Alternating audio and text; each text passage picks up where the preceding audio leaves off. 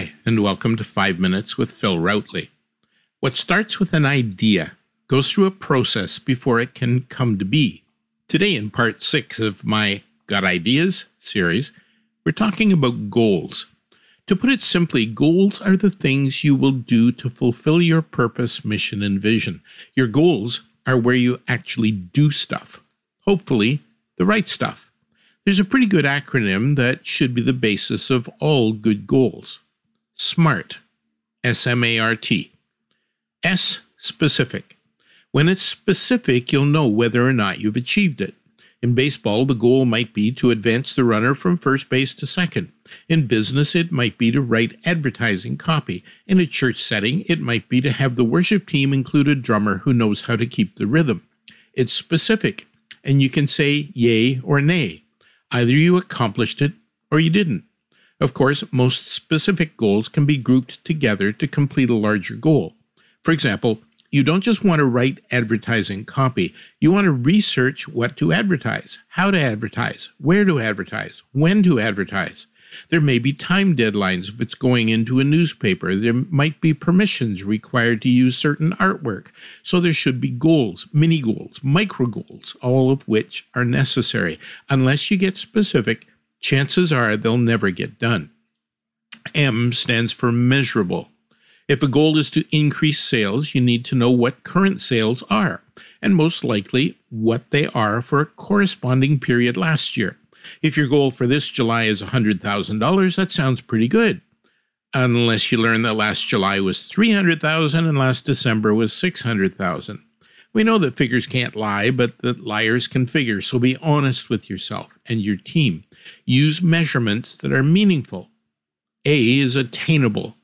To jump off the last point, if last year's July sales were $10,000 and last month was $11,000, would it make sense to have this month's goal as $100,000? Maybe, but be prepared to give a reason for the goal. Is it possible to increase sales 9 or 10-fold? Perhaps, but only if the rest of the circumstances make it so. Otherwise, you're setting yourself up for a whole heap of disappointment. What are the factors that make your goal attainable? Is something new happening that make it possible? Or was last July an outlier?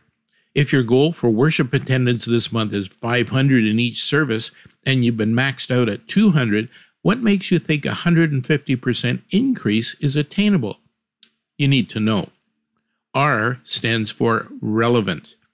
Does this goal contribute to the accomplishment of bigger goals, or could it even be getting in the way?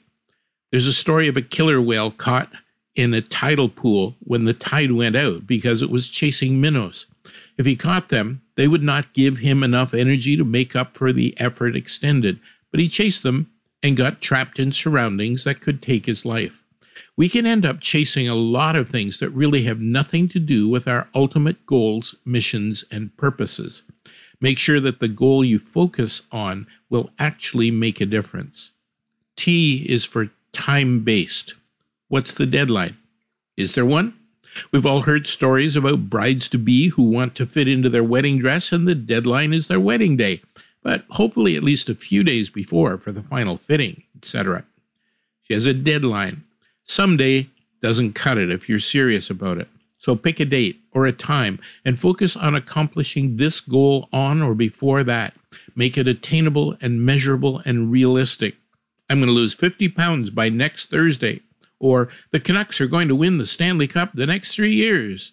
You get the idea.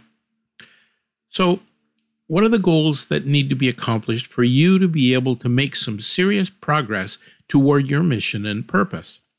Are they educational? Experiential?